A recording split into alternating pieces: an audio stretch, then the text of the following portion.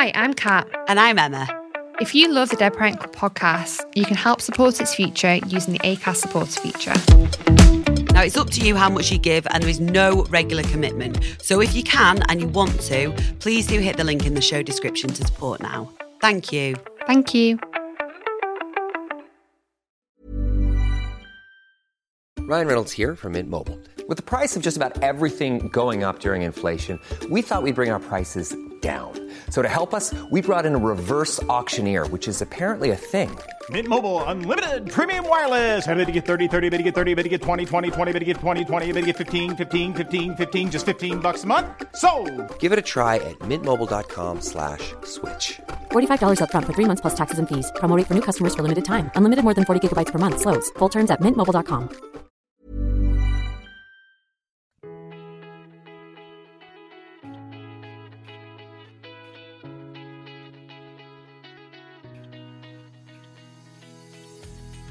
Hi, you're listening to the DPC podcast, the podcast where we talk about all things Dead Parent, the good, the bad, and the banter, hosted by Sam and Kat. On this week's episode, we have a great guy called Josh Worth. Josh approached us on Instagram after finding us and wanted to get involved. So obviously, like we would, we invited him onto the podcast, and I can honestly say that this is up there with one of my favourites. Josh lost his dad very suddenly, just over a year ago. His mindset is incredible. Me and Sam love talking to him so much. We talk about navigating grief and late onset grief, how we cope with grief in the workplace, how important exercise and health are for your mindset and your body, struggling to find the emotional capacity to start relationships with people, and just how his life has completely changed, and now he chooses to chase happiness. And it doesn't matter what you do in life, but that is the most important thing. He has a side business as well, which he speaks about, which was born from his experience as a personal branding expert. You can find him on Instagram at JOSHWORTHH. Definitely give him a follow, and yeah, I really hope you enjoyed this week's episode as much as we enjoyed recording it.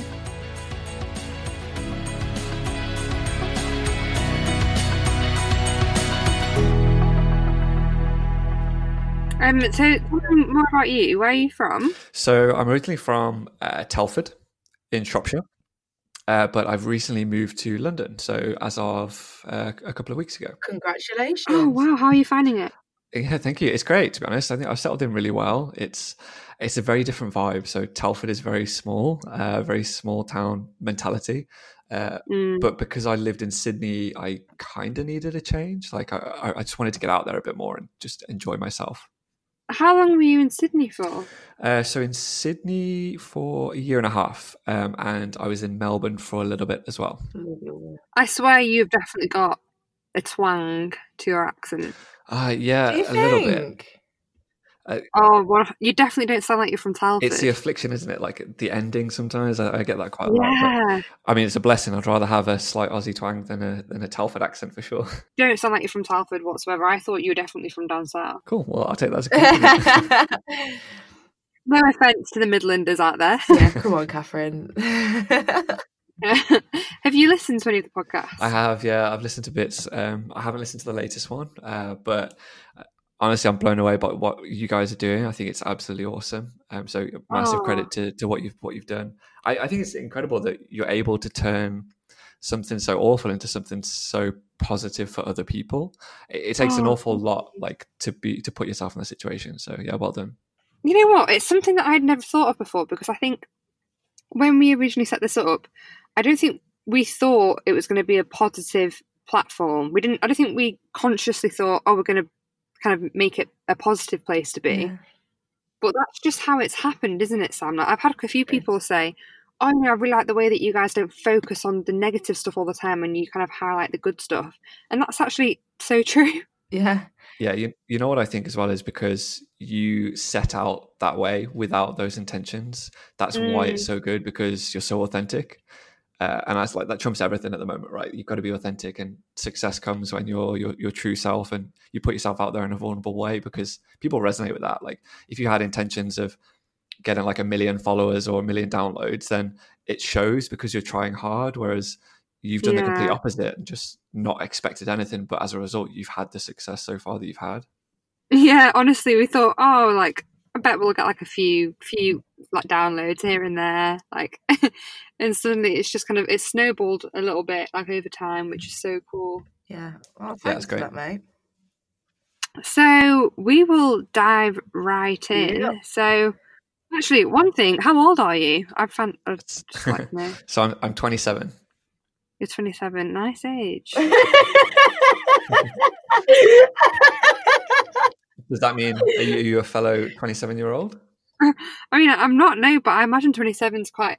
I think about life now, and I think about life at 27, and I think maybe life will be a little bit more like, yeah, I've got a bit more together at 27. You know. How old are you both? I'm still 23. Yeah, wait, Catherine, I can't believe you're still 23. I feel like I've been stuck in time for like years. I'm still 23. She's nearly 24, and I'm 25. Wow, so young. You've got such a big life ahead of you. These are the important years. The next couple of years, you'll find that, like, oh man, it's just it. Oh, damn, that really flashes freaks by. me out. We'll suddenly blossom, Catherine. Oh, I really hope so. It's needed. Oh God. So, Josh, obviously, this is the DPC podcast. Can you please tell us how you are affiliated? What's your story? I'm in the DPC because my dad died last year in March, the March 1st, in fact. And it was a complete shock to us. So a few days prior to that, on a Sunday evening, I was laying on my bed. My parents are downstairs. My sister was downstairs as well, I think. And I heard this like shriek from my mom, like, Josh, you need to get down here now. It's funny how you remember like every single minute detail about everything. And so I went downstairs as you would, and my dad was clutching his chest. He was like super sweaty, like real, like he was trying to rip all his clothes off in the kitchen. So initially, obviously, your mind thinks, oh God, like, is he having a heart attack? Which was what we thought was the case to start with. So my sister was quite upset at this point. Like, I mean, rightly so. It's quite an intense moment, but I feel like I've got quite a cool head in these situations. So I was like, right. So I sat her down on the stairs away from it so she couldn't see Dad in pain. And I said, right, we need someone to call an ambulance. So can you please do that? Meanwhile, I ran over to one of our neighbours who is or was a fireman. They're a family of firefighters, so father, son, daughter. So thinking, right, first aid, let's see if they can kind of suss out the situation. So I ran over, brought them over, and they weren't really sure what was happening. In fact, actually, the daughter's girlfriend, she is a qualified nurse.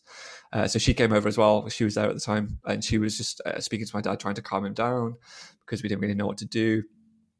Meanwhile, my sister had called the ambulance, and it felt like forever. Like I literally, it feels like the longest period I've ever had to wait for an ambulance to arrive. So how long were you waiting? Do you know? I honestly couldn't tell you. Like it was such a blur. I was pacing up and down the kitchen, trying to support my dad, make sure he was okay. They arrive and everything like slows down. They're very controlled. They obviously don't get caught up in the situation, which is great. It's their job. And initially they kind of thought, well, he's having a heart attack. Like it makes sense. So in Telford, there are two hospitals. There is Telford and Shrewsbury. So they were quite indecisive on which hospital to go to. In the end, they took him to Telford Hospital. And then said, right, we need to move him and we need to transfer him because they're not quite sure that it is a heart attack and they need to investigate further. So they decided to take him to Stoke Hospital, Is he still in pain at this point? Yeah, so he's still in pain at this point. He had like 4 rounds of morphine, or 3 or 4 rounds of morphine, and he was still in pain. Like you could physically see it.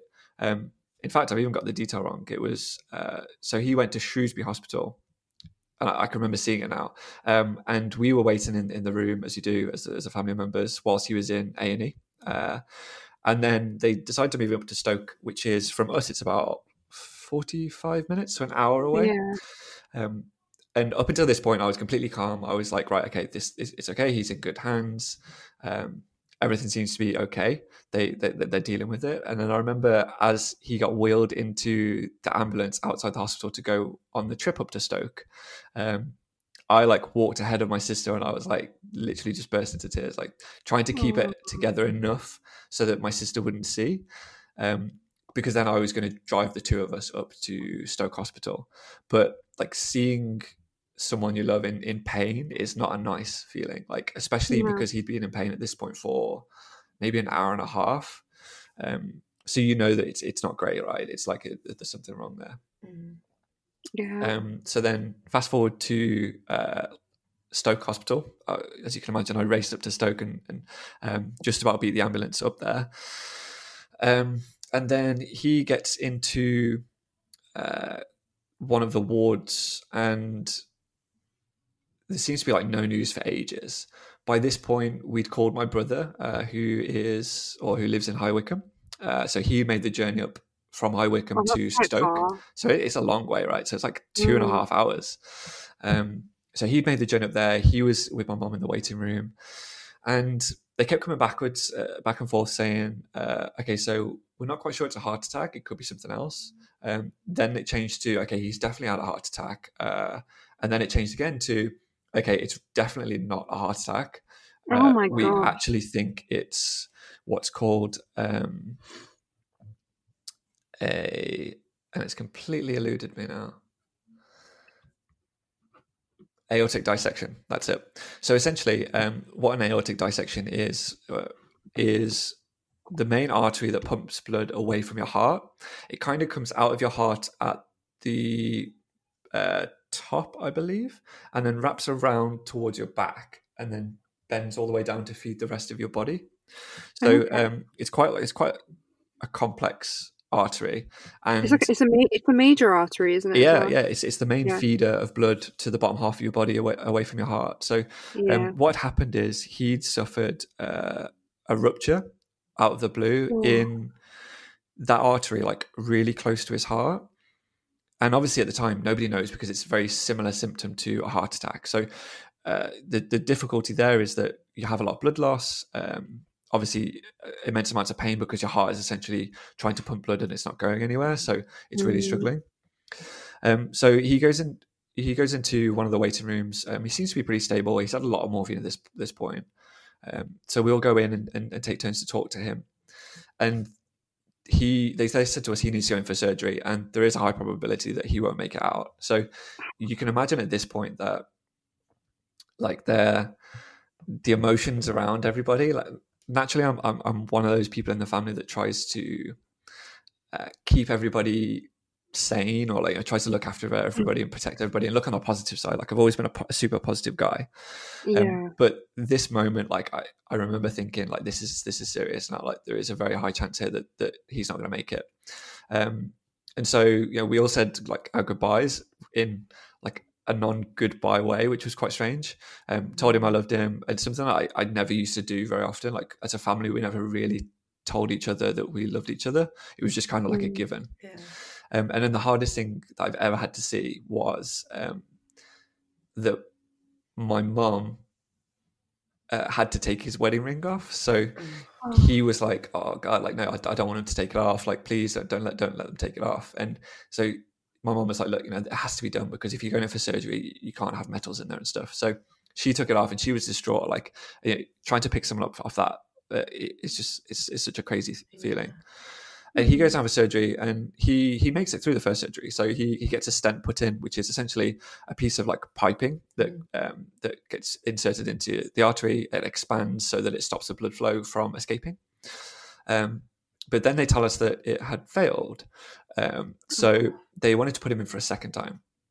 Now, by this time, there's crazy amounts of snow outside.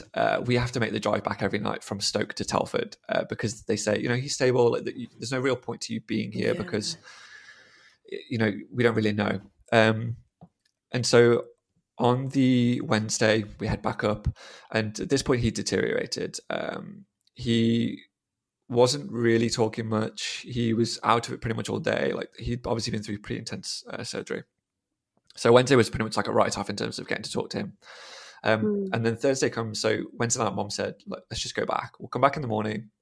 Fingers crossed it'll be okay. He won't need to go in for a second surgery because they weren't sure that it was entirely needed. They kind of wanted things to settle down first because, as you can imagine, after surgery, like it messes your whole body up. Yeah, it's a huge risk, isn't it? Yeah, exactly. So on the Thursday, we're traveling and my mom gets a phone call. So we're traveling in two separate cars. Me, my brother, my sister, and my mom in a different car. And my mom gets a phone call. She pulls over, and only find out about this like after she called us. And the doctor said, "Oh, hey, are you nearby? Like, are you coming?" And Mom's like, "Yeah, we're on our way. Like, what's wrong?" And they said, "Oh, no, it's okay. Like, we'll talk to you when you get here." So as you can imagine, it's a bit like, oh God, like what's happening? So we get there, and we find out that, in fact, actually, yeah. So we arrived. My brother and I arrived first, and then the nurse and two nurses, a male and a female, walked out and said, like, "Can we talk to you in this room?" And we said, like, "Can you wait for Mom and my sister to get here?" And they both looked at each other like really sheepishly, to kind of be like, "Okay, what do we do?" And at this point, like, I knew, like, it was abundantly obvious what they were about to deliver to us. So we waited.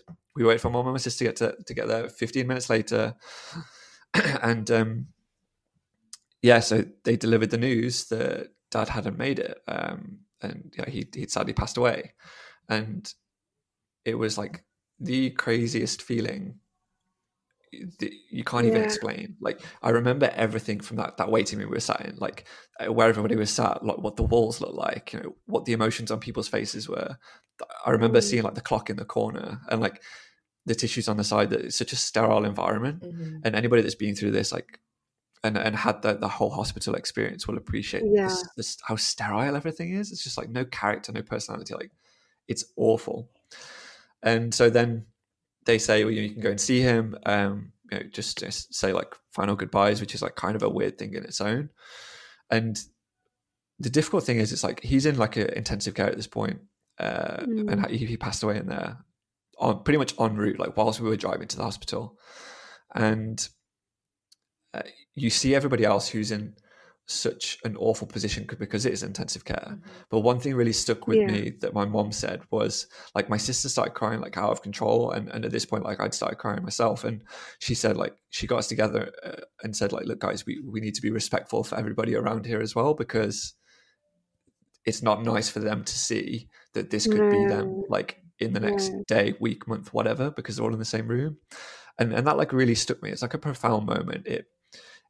It kind of... That's so thoughtful of your mum in that moment to think that. Honestly, yeah. And I thought the same. It's really stuck with me since that I've always been the family to put people first. And I'll give an example afterwards, I guess, in other things that we talk about. But for me, that was like a moment where I thought, wow, like you're going through this, like literally, and you're thinking about other people in this situation, like, to respect them and what's happening with them. So, and then in terms of like how I heard about you guys, I mean, fast forward a good few months and flicking through Instagram as you do, and this girl called Laura popped up on my activity feed, or like on the search something. Someone had liked one of her posts. Laura Duck. Yes, Laura Duck. Yes. Yeah. And I started flicking through her Instagram, and I thought, like, at this point, I don't think she had many posts, but she was like talking freely about her mum having died, and I was like, wow, like, this girl is an inspiration. And then I saw her interaction with you guys and then what you were doing, and I'm not gonna lie, like, when I saw the title Dead Parent Club, like, the word dead stood out to me. I was like, wow, like, that's a bold word. It made me feel uncomfortable. And so I thought, because it's made me feel uncomfortable, I need to speak on this podcast. Like, Wow. I need to see what you guys are about. I need to get my word out there. Like, and I know we spoke in DMs as well, and I think the whole aspect of just me being a guy, it adds like a new element. Massively. Yeah. Because guys don't talk about this sort of stuff, right? Like they talk, yeah, like, you know, I'm okay, but they don't really get to the like the nitty gritty stuff, which is critical, I think. So yeah, we do struggle to get guys on here. Like, not necessarily we don't approach guys to come on here, but they don't approach us very often. So yeah, we literally have to grasp the opportunity with both hands and literally just get as much as we can out of the guys that do come on here. Because we love being able to get guys on here as well, because like I say, it is so important.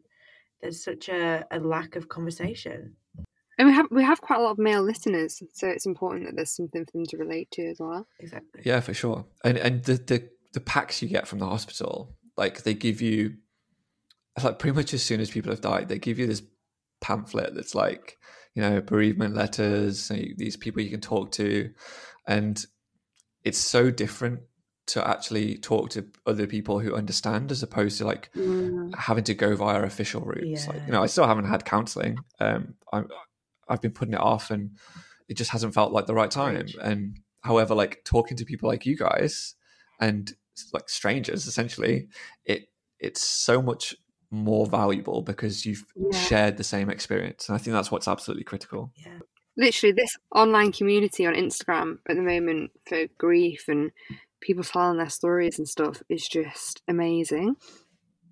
Yeah, 100%. I can't believe we didn't find it sooner. Yeah, exactly. And I'm so glad that people are just now like finding it just like through scrolling through Instagram, because it's not often something that you're going to go seek out, right? Because often you don't realize that you need it when, like, before you come across it, kind of thing. Yeah, and it's very different to find you guys organically compared to like, you see adverts for like grief help, or like Better are always advertising, targeting me, like, you know, talk to a counsellor, all this sort of stuff. But it almost feels forced. Like you say, when you need it, like I'm a big believer that things like appear and things come to you. And I don't think it's any coincidence that, like, you know, I saw you guys on Instagram through Laura's engagement with you, and here we are. Oh, I'm so happy about that. Obviously not about your dad, but about your about how you found us afterwards. What did that look like for you then after your dad passed away in hospital? Like, did you guys then go home? Interestingly, so that's a bit of a blur for me right now. Yes, we did.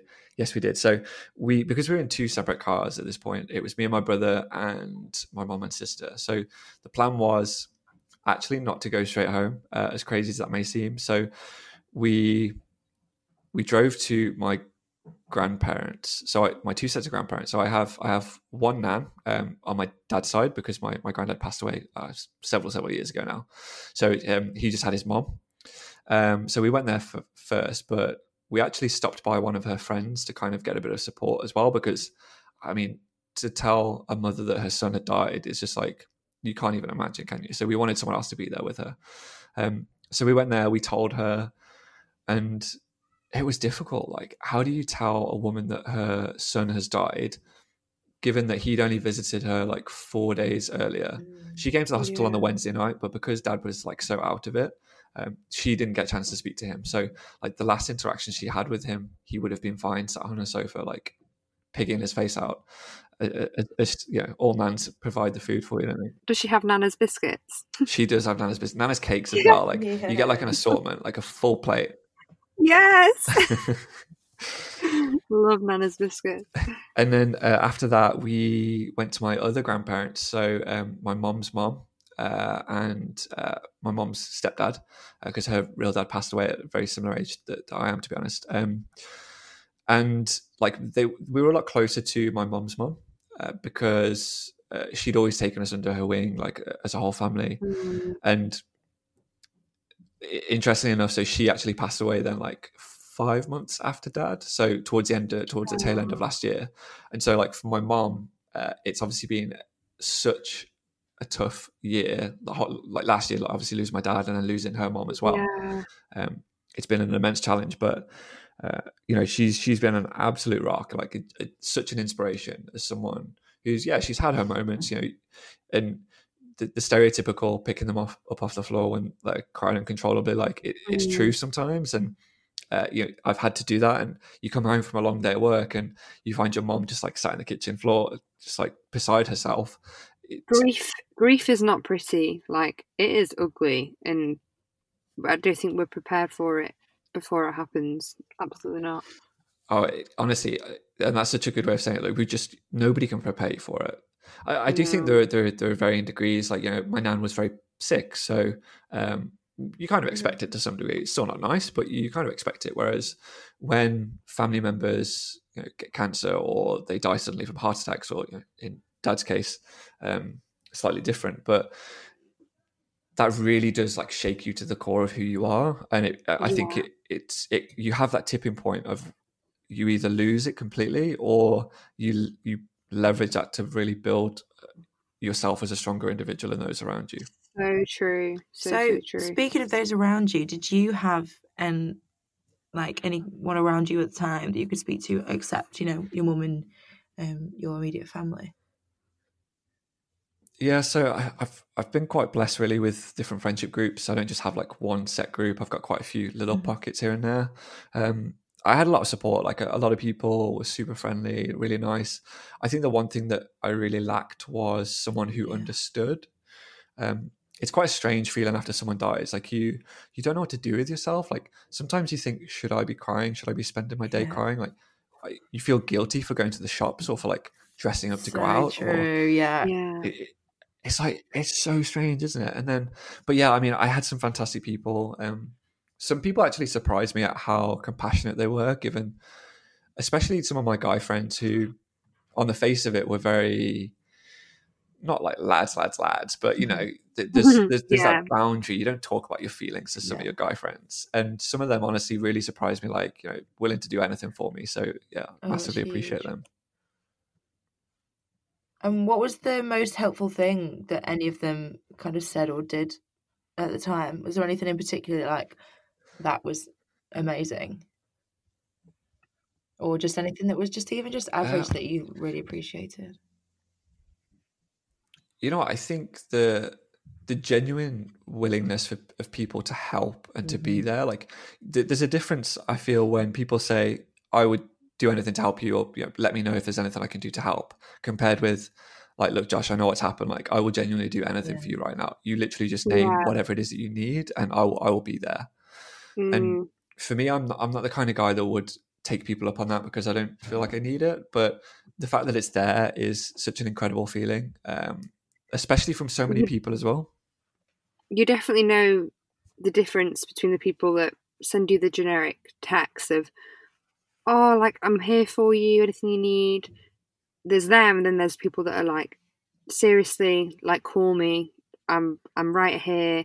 And the people that you can rely on, like, you can really easily filter them out, can't you? And I think those people surprise you afterwards. It's not always people that you expect that are the ones that are there the most. Absolutely. And to that point, like, people who say, oh, like, it really sucks, like it must be awful for you, that never really resonated with me. The people that I really got on with and our relationships changed for the better were the people that said, that's really shit. I can't even say anything that will change any of that. So I'm not going to say anything, but know that, like, if you need to go out for a drink, or if you want to chat, or if you just want to sit here next to somebody and watch TV together, like, and not talk, like, I will be that person. I will do that for you. And for me, that was like the real big things that people, the big ways that people help me. Huge.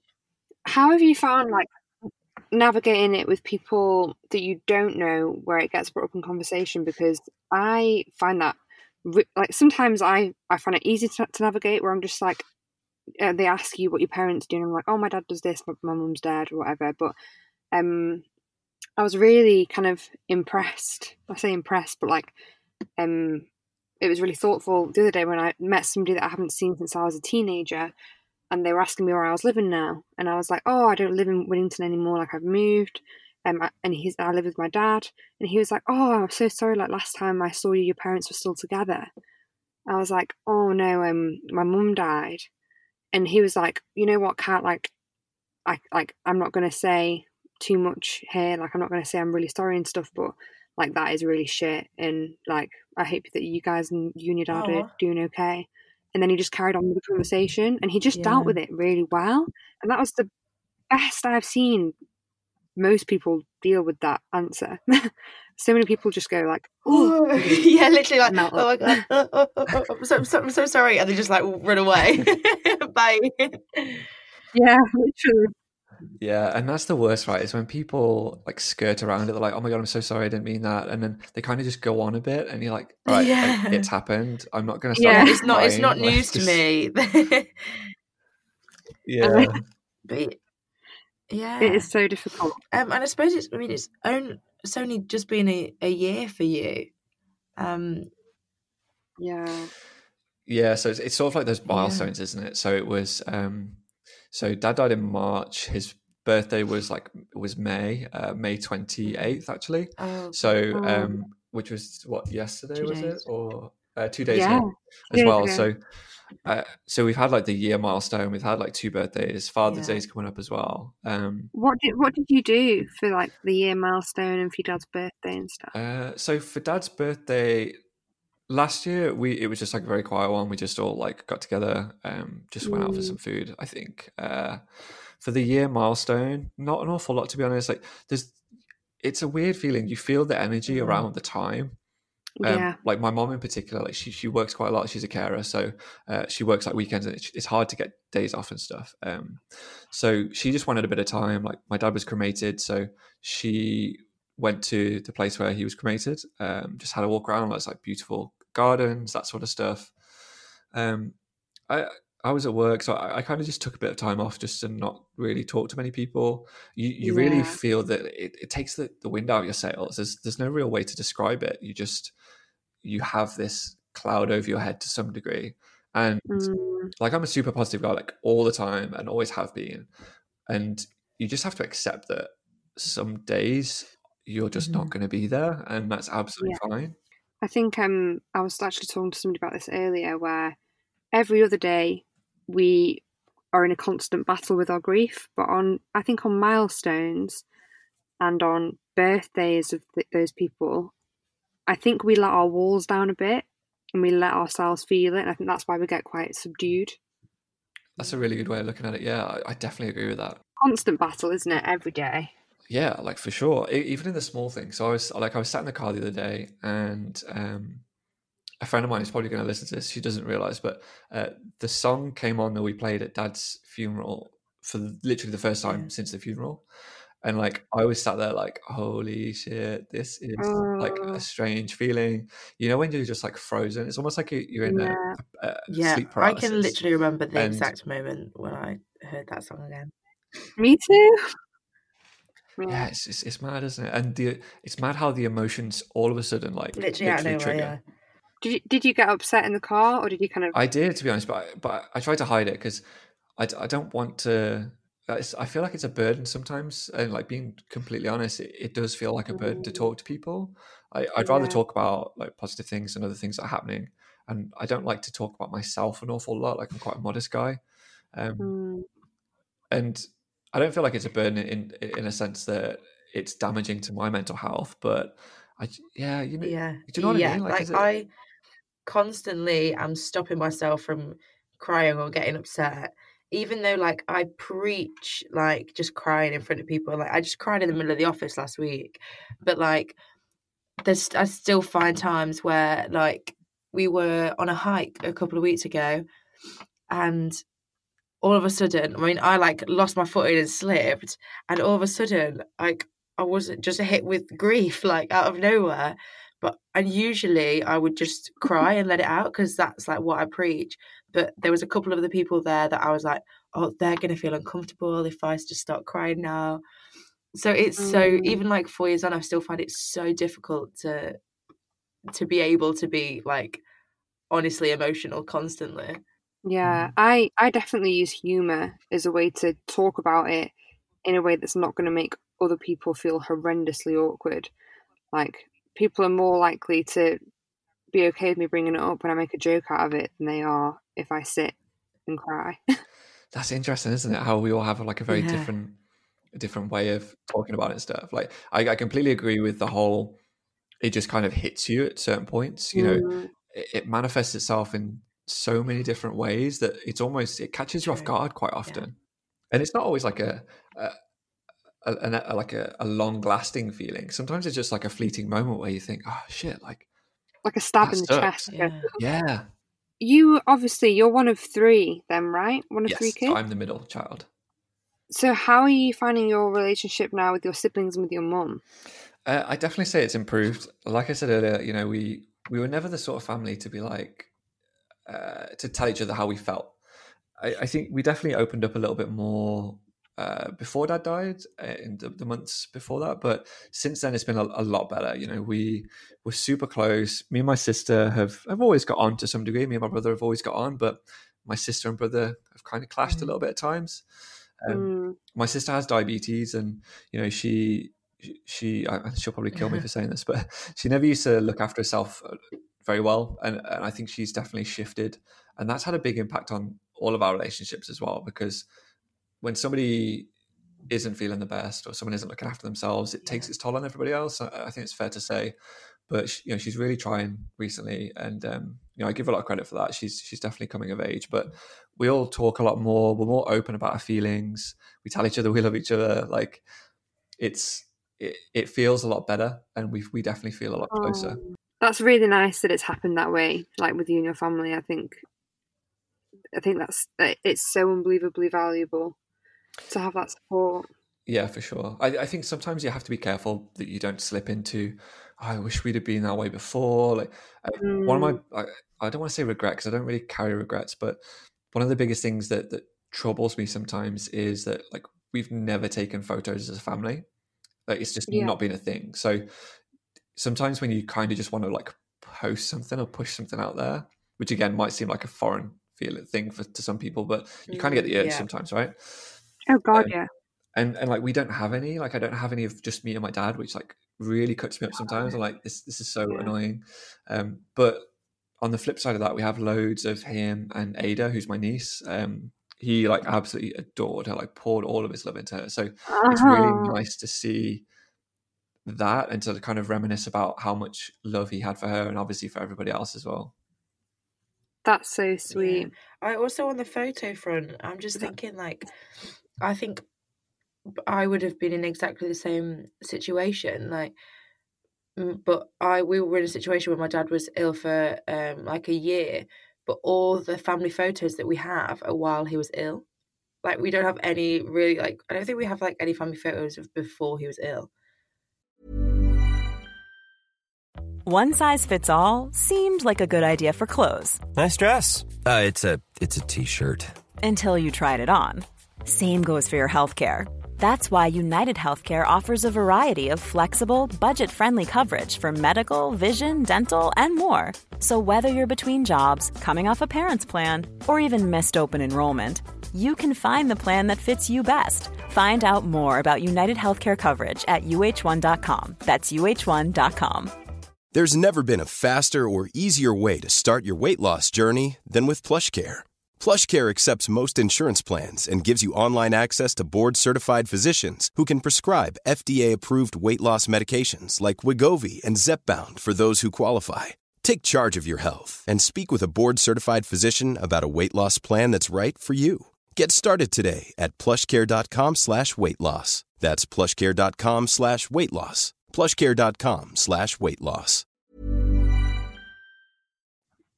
So like, it's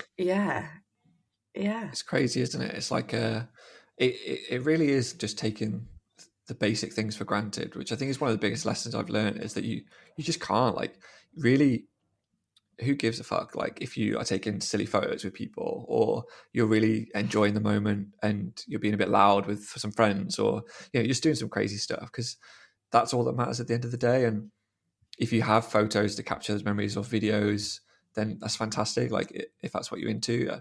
And one of the things I'd say to everybody else is, like, that's listening to this that maybe hasn't experienced any of this, is take photos, like, enjoy the moment. Yes, like live in the moment. And if that's okay for you, then great. But there may come a time where you would wish you had captured at least some of the moment. So it's good to have that. A healthy balance. For sure. Yeah, because you've got to live in the moment as well, right? So yes, that's important. Yeah. That's like the constant mental battle I think we have now of like wanting photos and videos, but also being aware of the fact that we spend so much time on our phones. Sometimes we don't want our phones out. It's so hard, isn't it? Personal problems. It honestly is personal problems. It's awful that we even have to think about it like that, to be honest. Just because we have such addiction to technology. Terrible. Do you have many other people around you that have lost parents then, or people that you know, people that you lent on? You know, I don't actually. So I do have someone who was close to me who lost a very close family member. So for me to talk to her about things sometimes like really helped me. Like I had a lot of friends that were very supportive, and I met a lot of new people last year that were also incredibly supportive, but they just didn't quite understand. So this one person in particular, it was great to talk to her at times and just be like, look, this is how I feel. Like, did you feel the same way? And that's all you need sometimes. It's almost that validation of, am I actually going insane, or did you have the same feelings as me? Yeah, that was what I found the most valuable when I found Catherine down on the floor that time, and then we became friends ever since. Was I was able to see be like, oh well, I felt like this. Like, did you? And she was like, yes, of course I felt like that. And I was like, wow, I didn't realize anyone else could know what that felt like. That's the great thing about this podcast, though, isn't it? Like, people that literally have nobody to talk to about what they're going through, they listen to this and then they're like, oh my God, like, I felt like that. It's kind of giving people a community of people that they don't even know, but feel like they do, which is amazing. Yeah, 100%. I think the voice thing helps so much as well. Like, you read forums, you read Reddit, like the amount of pages I've read about grief is just crazy, you know, right through from Google, just some doctors' help lists and all the corporate stuff that you see all over the place. And nothing quite touches you like hearing somebody else talk about a shared experience on this level. I agree. Yeah, that's how I felt like the first time I heard like Griefcast, if any of you have heard Griefcast. So it's a podcast by Carrie Lloyd, the comedian. So that's how she like kind of like advertises it, is that like it's comedians talking about grief, so that it's not, you know, it's not just like dark and gloomy, whatever. She was kind of like the first person to do it in like podcast form. And I found like a couple of those really, really valuable. And then eventually it was a lot of like older people, as in like plus 30. Oh my God, so old. But I didn't resonate with any of it. So that's why I was like, yeah, I was so glad to find people. And that's what I love so much about the fact that we do this, is because we get to speak to so many other people at our age and find so many more things ourselves that because every single episode I speak about something, you know, I discover something different about my own grief because someone's like, oh yeah, this thing. And I'm like, oh yeah, I never thought of that. That's so true. Honestly, like I completely resonate with that you see people who are older who go through similar things, and not to discredit them at all, but you kind of feel like, well, that's not me because they're older than me, or the circumstances are different. But when people are your own age, especially like late teens, early 20s, mid 20s, you're like, wow, like these guys have really had like a life-changing thing happen to them at such a young age that we all share this common bond now. Like you really do start to like trust them, and you're on their level already. Yeah, and that's the thing. It is life-changing. It's completely life-changing. Like it doesn't just change like your home life. It has a direct effect on everything. Like literally everything. Yeah, I am a completely different person to the one that I was the day before Dad died. Like, I couldn't even recognize my old self. Genuinely, it's been crazy. Me too. And that's good, right? Like, it's as long as you're able to channel it in a positive way, it's really good. Yeah, well, this is where we make the positives, I think, from, you know, the grief that we've experienced. This is how we manage to turn it into a sort of positive outlook because we're appreciative of the people that we've become because of it, I think. Sorry, I just have a quick question. Because you said on the first anniversary you were at work. Like, how did you navigate? Because I don't think we spoke about this much recently. Is how did you navigate like work and grief? Like, at the time when your dad died, what was the reaction from work? Like, did you go straight back? Did you take time off? That's a really interesting one. It happened on a Thursday. I took the next 2 weeks off. 2 weeks. And by the second week, I was like, I need to get back. I went back to work, and you know what? I did so well. Like, I really channeled everything positively. I was feeling good. I had to bat people away that were like sheepishly talking to me like, oh, Josh, sorry, how can I help you? I'm just like, no, like, I'm here to do a job. I'll do this and I'll deal with everything at home. I'd figured out a way to park my personal life, like I left it in the car essentially on the car park. And as soon as I got back in the car, I'd go home and, I would worry about my mom all day. And I'd get home and, like I say, I'd find her on the floor sometimes, or she'd get back from work herself and start crying. And it was really tough. Like, it was so physically, mentally demanding. It was a challenge, I'm not gonna lie, but somehow I managed to navigate work. They were super helpful. Like, I have so much respect for them as an employer. They really did treat me with complete respect. Like, there was no urgency to go back from their part. But what I think is important for me to say is that it's taken 9, 10, 11 months for it to manifest itself at work. And it's quite difficult to say that. Firstly, it's quite difficult to identify actually when it is manifesting itself, like the whole grief process. I think because I'd handled it so well for almost a year, it had caught up with me after that. And I'd heard everywhere, delayed onset, all that sort of stuff. Like, my mom had spoken about it, and I was like, no, it's okay. Like, I'm dealing with it now. So I thought. And then what I found is that actually, I started to lose my temper a little bit, and I was not the kind of person to do that. Like, I lost motivation, I wasn't hungry, all of the classic signs that you get with grief. I was starting to experience them at work, and this was only like a couple of months ago. Truth be told, like, it's still to this day a little bit of a challenge, and there are days where I think, what am I doing? Like, I just need some time off. Like, I really do need like a few weeks off, a few months off, because I'm a pretty busy guy with work. Like, I travel a lot, and I'm so fortunate to do that, but you have no mental space for yourself. Like, there's zero time. And so I think as a result, I definitely overworked myself and failed to recognize for a couple of months that actually it was starting to manifest and show itself in my day-to-day work, in my 9 to 5. So since I've recognized that, I've been able to take a step back at times and start to recognize it, but it hasn't been easy. How were you able to recognize it? Because I feel like you are a pretty self-aware person, but to the average person, like, how can you start to recognize those things? Or did someone else around you be like, hey Josh, we've noticed that you're a little bit different lately? Like, because I don't know necessarily if I would have noticed things like that in myself. I don't know. I mean, definitely after the first year where I was an absolute state, like that temper that I literally had that for like 2 years. Some months. Yeah. And some people have that when you talk about the delayed onset. Like, who did we speak to, Catherine?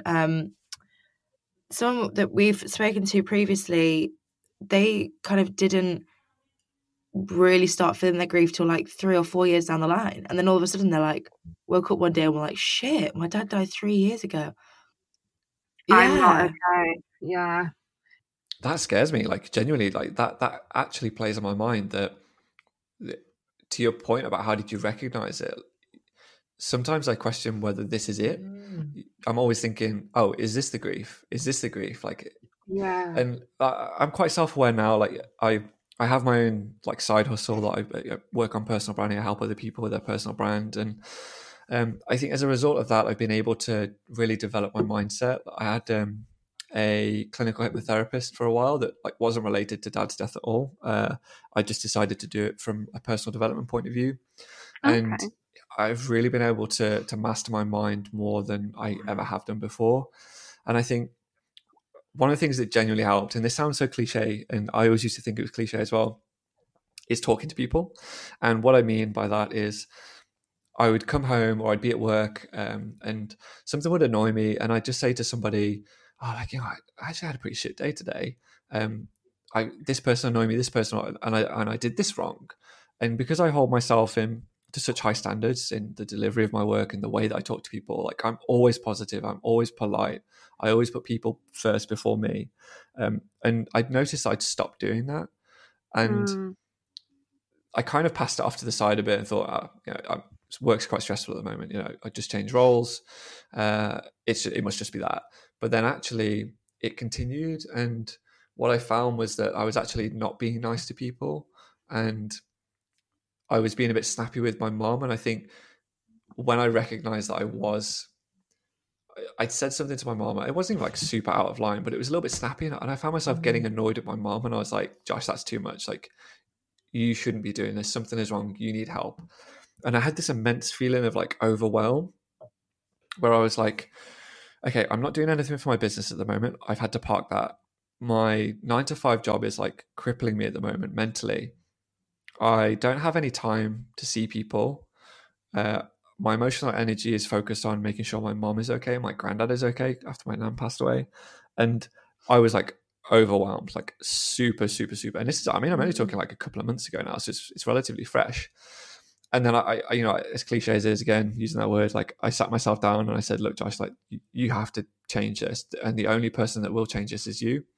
And the only way to escape your mind is to work through the problems and to start journaling or to start writing lists and really map out how exactly you're feeling and how things are making you feel, and recognize that to actually have any change, it starts with you. Nobody else can do that. Love that. This is honestly so me right now. Like, I'm finding my 9-to-5 like quite stressful at the moment. I'm exhausted all the time, getting home from work, got no motivation to do anything.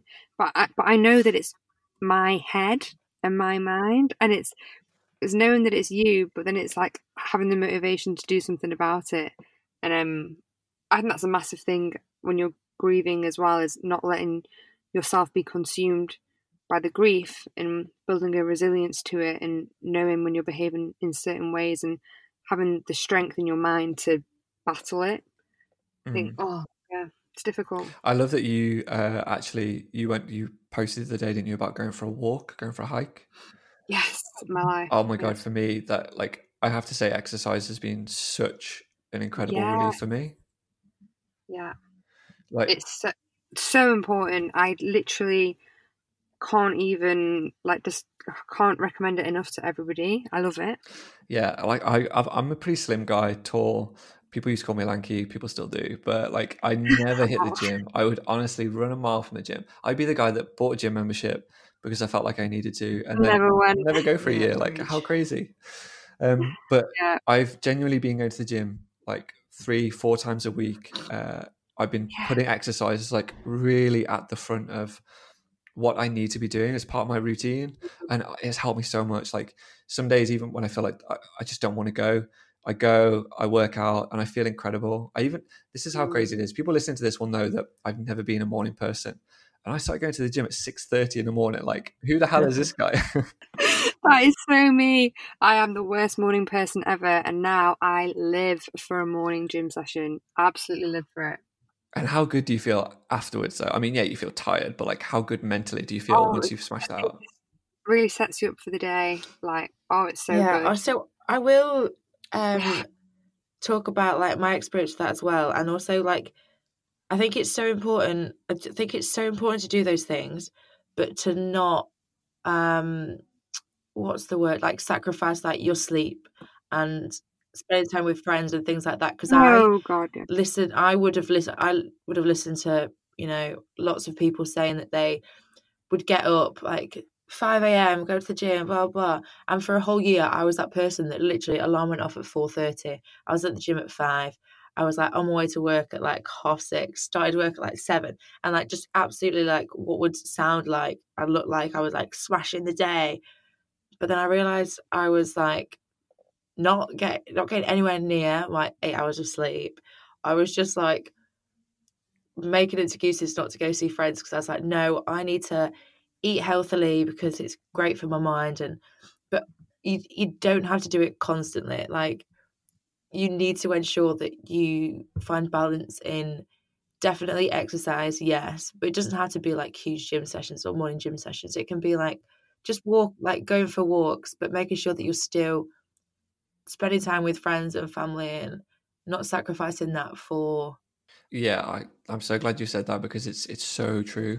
Like, my mom is not the kind of lady that likes to exercise, but I've said to her, look, just go for a small walk around the block. Like, it will take 5 minutes, genuinely 5 minutes, maybe like 10 if you're walking slow.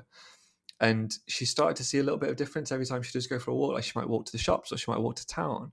It's not about copying other people's routines. And I learned this as well. Like, I saw people who had these routines, like the 5 a.m. club, get up at 5, bash out 3 hours of work, go to your day job, come home, carry on with more work, go to the gym, eat well, blah, blah, blah.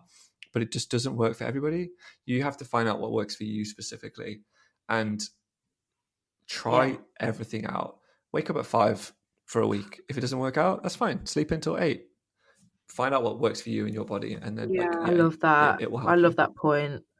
I think also, especially going on with what you said, Sam, those 8 hours of sleep, man, like, you can't beat them. Sleep is life. Sleep is a healer. Yeah, I've only discovered that this year.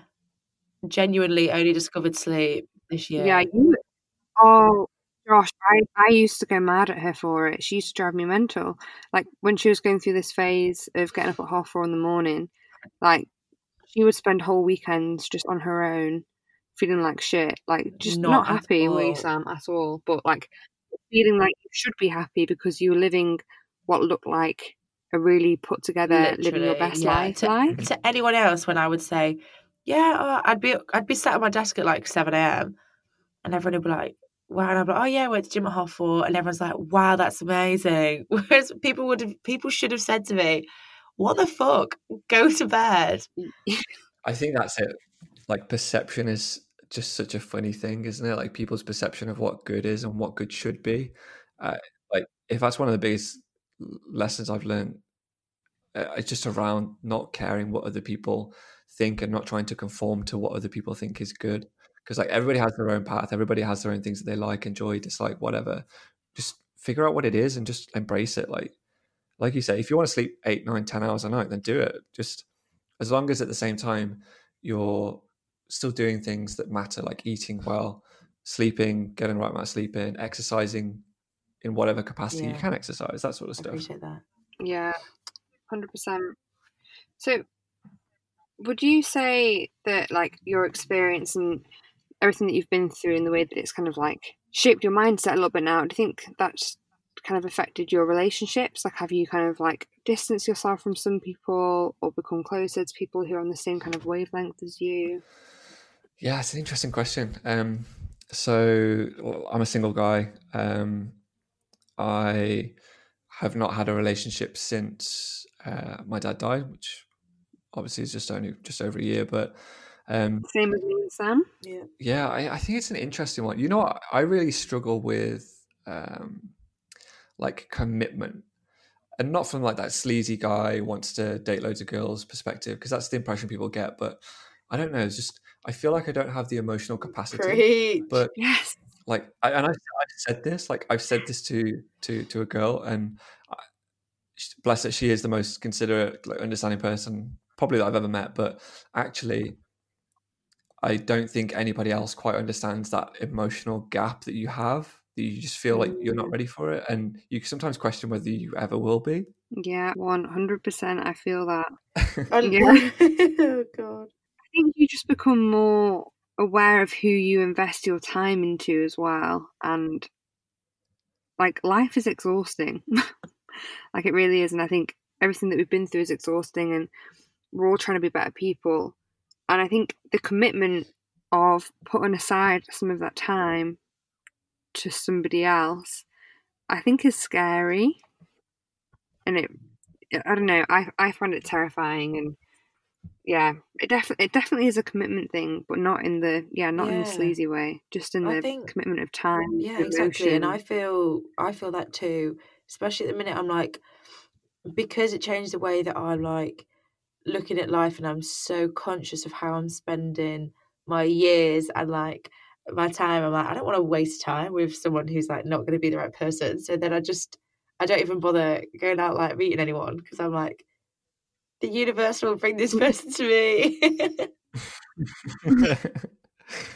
I definitely feel you on that one. I was dating somebody recently, and like I just couldn't bring myself to like commit to it, because the whole thing just freaked me out. And I was never like that before my mum died, and now I think I run away from it a little bit, which is something that I think I'll have to work on going forward.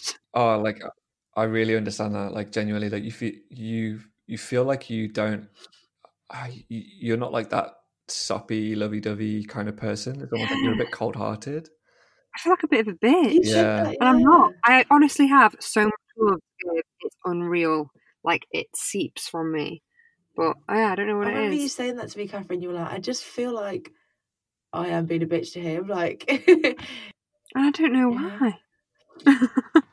I don't think I was being a bitch, but I think I wasn't investing as much of myself into it as I should have been doing, you know, and it made me feel like I was being a bitch. Well, if there's anything I've learned tonight, it's that I'm not alone in this, which is comforting. Definitely not. You see, this is why Sam and I always say, I'm going to say it again, like we always do. We're going to end up with somebody that's also got a dead parent, because you're just going to find each other on a level, you know. Or if not a dead parent, then a dead something that they've been through some sort of trauma. I'm still to this day like attracted to anyone that's been through a traumatic experience. Just that's like the top of the list. I think it's the emotional intelligence, though, isn't it? You know how to approach situations. You know not to be that person that's like, oh, sorry, awkward. You like share something in common, and you kind of know the boundaries as well. Like, you can recognize if they're not really talkative today. You don't need to be like, like, babe, what's up? Like, are you feeling okay? Like, is this know. It's like, you know what, you need some space today. That's cool. Like, I'll go off and I'll do my thing. You do your thing, and we'll come back tonight or tomorrow, and we'll chat, and we'll look through it. Exactly. This is why we need a DPC dating. Right, it needs to happen. I'm going to contact Tinder straight after this. Also, just a side note, well, kind of not a side note, like on the topic of like just people that just understand and like know how to deal with that, because I've been finding it honestly lately pretty exhausting because I've only been here in Australia for 8 months. So, but all my friends here are obviously new friends. And I have to, I mean, bless them, they all try their very best to know how to deal with me when I am, you know, feeling down, or if I have a day where like when I'm having like a bad grief day or a dad sad day. And they will ask me, Sam, what do you need right now? What do you need from us? What do you need us to do? Which I totally appreciate. But I didn't really realise how exhausting it is to have to explain that to people 4 years on, to be, this is what I need from you right now, because I think I took that for granted, that I definitely take it. I don't know if I did. I took it for granted when I was living with like Kat and the girls, and they just knew what needed to happen on those days. Whereas now I'm finding myself having to explain. I'm like, wow, this is really, it's actually challenging to explain as well, because sometimes you don't even know, right? That's a really interesting point. Yeah, I think another thing I've experienced as well is fairly similar to that, but it's almost like people forget what you've been through, and I don't expect people to like recognize and be like, oh, you know, Josh, your dad died, I know, blah blah blah, but they just don't get that actually some days you need to be by yourself. Or like, one thing that I was quite shocked by was like jokes, memes, like that whole culture where people would send stuff to group chats or to me, and it'd be like really insensitive, and I'm like, you do realize that my dad died, like, and I don't really want to see this meme about a dad related thing, you know what I mean? Like, it's super interesting. I guess my advice to you is And I think you'll probably find that your friendship circles will change a little bit, and you'll identify like the people that in Australia that do stand out to you as the ones that recognize you more. And I think it's just a case of just being bluntly honest with people sometimes. Like, if you don't want to talk to people today, just be like, look, this is what I need. I just need some time out. Like, you go do what you want. That's great. And I'm happy for you, but I'm just going to sit here and do nothing all day. Last week when I was literally stood at the bar ordering an espresso martini at like 6 p.m. and just started crying. And so I was like, I need to go home. And the girl's like, oh, we'll come with you. And I was like, please don't. That would be the worst thing ever. I've got a friend, God bless her, I love her. Whenever we're at like a social occasion or like just like chilling with all the girls and stuff, she knows me so well. She turns around to me sometimes and she looks at me and she goes, you don't want to be here, do you? And I'm like, Emma, like, you're so right. I really don't. And she always knows. I'm like, damn, girl, like, you've got me down to a T. That's so good, because then I think then like they can even recognize things that you don't really know. Like, I've got someone, she's a really close friend of mine, who sometimes is like, is this related to this, or is this because of this? And they almost piece together the puzzle for you, like even sometimes. So true. So true. So do you think then, or do you know how exactly losing your dad has kind of changed the way that you go about life? I mean, I also am totally appreciating here that you are only 1 year on, but how has the way you look at life and your attitude towards it changed? Can I add another question to that, actually, just I think it's related? Is this, so your kind of side hustle now is a personal branding, yeah? Yeah, that's right. So did that come after your dad died, or was it something you were working on beforehand? Yeah, cool. So the personal branding stuff came after. I had started working on like an affiliate marketing business, and I still do dabble in it. It's still something I'm passionate about. But the personal branding stuff came because, and this is a change I've noticed, is that life is all about chasing your passions. Now, I'm going to sound like a cliche guy that's like quoting stuff here, but it genuinely is. Like, it really does not matter what you do in life, like how much money you earn, what your job title is, like what car you drive, as long as you are happy and fulfilled. Now, like, I always used to chase happiness and used to think that it would come at a certain point.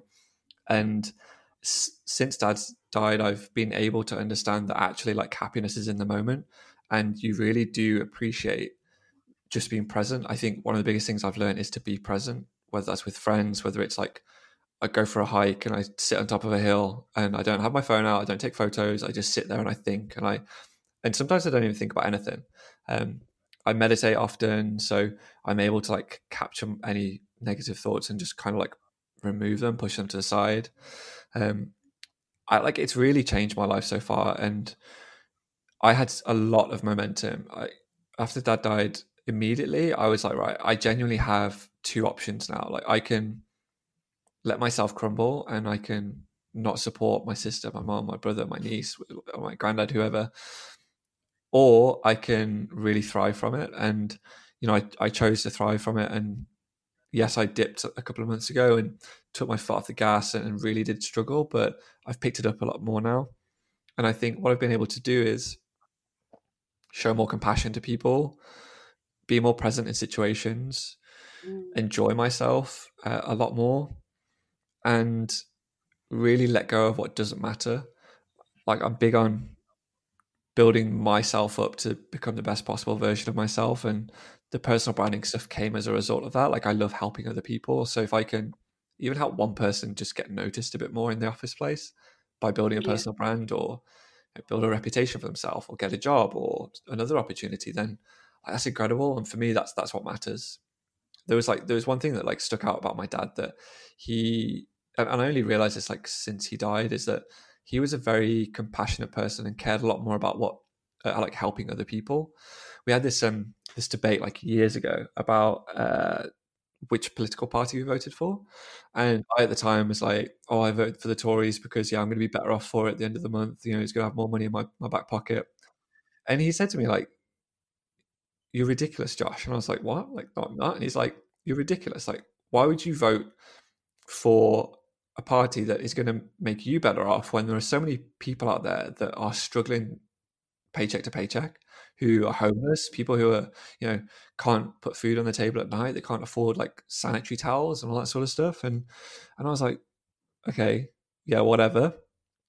But then afterwards, like in the last year or so, I've really thought, wow, like that's a powerful thing to say. Like my dad really did genuinely care about other people more than he did himself. And we funny enough, we laugh and we joke about it, but because he was so stressed about other things and keeping everybody happy, that like that's eventually what caused the dissection. But like because his heart was just so big for the people.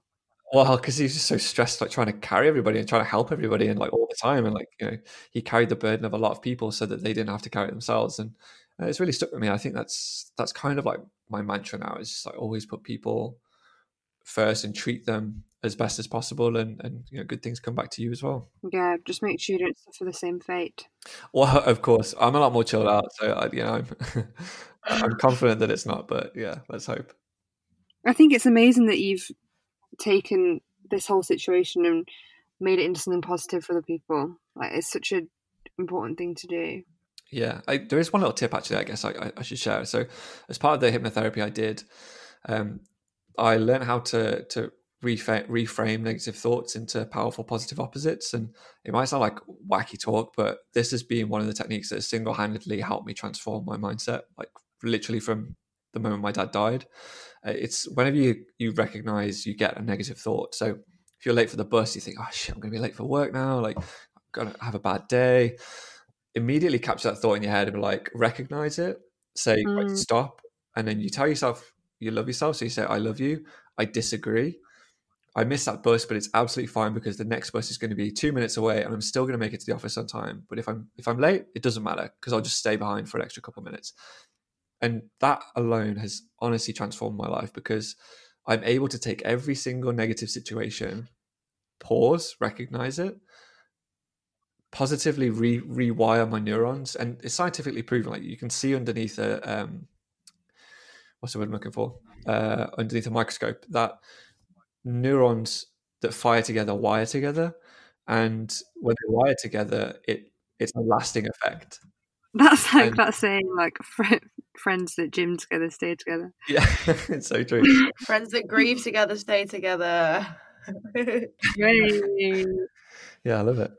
And you see like various analogies as well, like of like if you had 20-something thousand pounds and somebody sold £10 off you, would you let that ruin your day? Blah blah blah. Same amount of seconds in a day, and it's true. Like it has various forms. Yeah, such a big thing that this whole self-affirmation thing at the moment is massive as well. Like, and I think it's really good. Like you said, like taking that negative thought and then saying out loud, like, "No, I love you," and like, "You're doing great," and like just transform it into something positive. It's difficult though. My friends take the piss out of me constantly because no matter what the negative thing is that happens, whether it is like we missed the bus or someone like broke a leg or something, I'll just be like, look, everything happens for a reason. There's a reason that happened, and maybe I was meant to be late for work today because blah blah blah, and then I'll notice something like great about the day, and I'm like, that's why that happened. Like, I literally every single situation now, almost to my detriment, I'm like, there'll be a positive here somewhere. That's so powerful though. It's so impressive that you can do that because it's not easy. So, I can't do it every day. Awesome. I'll be completely honest. Like the days where I'm just like dying. Oh, for sure. Yeah. So you've given some phenomenal advice thus far. But what would you say to someone who has just experienced a similar thing that you did? If their parent has, just died, what advice would you give to them? It's a big question, isn't it? Because there's so much that you kind of want to say to people. I think the real core things are it's okay to be feeling whatever you're feeling, and that it's not the way that you will always feel, whether that's immense sadness, whether it's confusion, loss, like pain, like physical pain. I think it's important to remember that won't last forever. You will experience it again, but there will also be positives that go with that. Talk to people. Everybody says this. You see it, Mental Health Awareness Week. It's okay to not be okay. Talk to people, but it genuinely helps. Like, I wouldn't be where I am today if I wasn't able to tell my mom some of the things I've told her. If I haven't been able to tell my friends around me, and even like employers, like your boss, just be like, look, I'm not good today. Like, I'm not going to come in. I think that's important as well. And then apart from like the tangible things I've said, like journaling, setting yourself small goals so you can actually tick them off as a win. That's a big thing. And generally trying to live a more positive lifestyle if it's possible. I appreciate not everybody is wired the same in the sense that they're not always the most positive people, but there is always a positive to find. Like, and I'm sorry if somebody says that there's not, I disagree. There will always be a positive. So really try your hardest to find that. Huge. Love that. Yeah, you're fantastic. I'm so glad that you found us and you've come on. Honestly, like, thank you guys so much. Like, I was so nervous beforehand, and I could almost feel myself like welling up, getting a bit much to start with, but genuinely talking to you guys has been incredible, and I'm super, super grateful for it. And I look forward to continued relationships with the two of you. Like, this is how all our friendships start now. We literally I've got so many internet friends now. Yeah, so many DPC friends.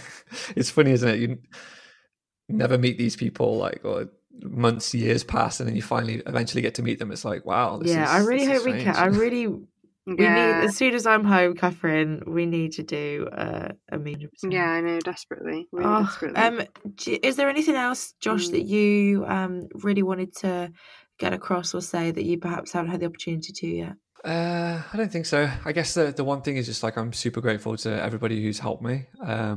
It is a journey, and it will continue to be, but without the people that I've had and the people that are probably listening to this, or will probably see this on my Instagram when I tag you guys afterwards, and once it's all ready, then, thank you so much, from like the barber that cuts my hair to the friends that I haven't spoken to for a while, or the friends that are just happy to sit there in silence with me. And I appreciate all of them. And I think it's amazing that I'm always baffled how people like 1 year on can have this outlook. So have this conversation with us, to be honest, as well. Yeah, true. And what I would also say to you, Josh, is like, don't be like shocked or disheartened if, a year down the line you don't feel the same way you do right now, because it is such a journey. Like, it's so hard to be this. It is so hard to be this positive all the time. We all, that's one of the most valuable things that I get from this podcast, is speaking to people that are 8-10 years into their grief and still feel the same way. It's a journey. I think especially when, like, Sam and I can really empathize with you, because both of us are also very, very positive people, and people expect us to be positive all the time, which obviously it's not always that easy. So just make sure that you take time for yourself, and it's okay not to always be upbeat. Yeah, 100%. I appreciate that. I think that's honestly such great advice. Yeah, thank you. Wow. What a way to start a Friday morning, guys. What a way to end a Thursday evening. I'm going to go enjoy my family now in the house and leave this car. Oh my God, Josh, speaking of being insensitive, earlier Kat was like, I'm in the car, and I was like, I'm in my mum's car. And I was like, oh, for fuck's sake. But I didn't even notice it straight away. I was like, oh shit. Also, a quick one on being insensitive. A local shopping centre to me put out a status today saying, exciting news, Card Factory are officially opening their doors at Bryan's Quay tomorrow. Bang on time for Father's Day. Tag someone who still needs to get their Father's Day card. Well, did you tag me? Father's Day cards, isn't there? I've been screenshotting every like Father's Day ad that I've been shown for like the past 3 weeks. So fucking many. Oh, it's ridiculous. One thing I will say that's good about that, I posted about the other day, there's an app or a company called Thoughtful that honestly have the most amazing cards. They email me to say, hey, look, Father's Day is coming up. We appreciate it's a sensitive time for some people. If you'd like to opt out of emails for this, please let us know. So like literally ping that straight away. Yes, the best. But then the irony is on the tube, like literally every morning, the tube stop that I have to get off at, right in front of you, I view is Father's Day. Don't forget to buy your presents. Blah blah blah. Like, it's so literally funny. It's brutal, man. It's like it's a war zone out there for Mother's Day and Father's Day events. Like, Stay strong, kids. Yes, really quick really quick side note before I run away. I'm actually going to a breakfast tasting this morning. What about you guys? Anyway, I'm thinking of calling, I think it's the 14th, Friday the 14th, just before Father's Day, a Fatherless Friday. So I'm going to be sharing lots of Fatherless Friday stuff on there. I love that. It's my mom's birthday that Friday, so I will gladly join you in that, and I will be celebrating my mom's birthday with her. So gorgeous. Perfect. Well, thank you so much, guys. Thank you so much. No, thank you so much. Thank you so much for listening to this week's DPC podcast. We hope you've enjoyed it as much as we have and have found some comfort in the stories that you've heard today. If you've resonated with anything we've said, have any questions, or want to get involved, please do contact us. We're on Instagram. It's at DPC Podcast. You can email us on dpcpodcast@hotmail.com, or we have a contact form on our website, www.dpcpodcast.co.uk. We have a whole bunch of resources over on our website. More information about dealing with grief, losing a parent, and professionals to contact if you should need it. Because as Kat so eloquently said in our first podcast, we're not providing healthcare, we're just chatting shit. If you think this podcast could help someone, then we would love for you to share it. We upload new podcasts every week, so make sure you subscribe so you don't miss out. Loads of love from Sam and Kat. See you next Tuesday. Nailed it. Nailed it.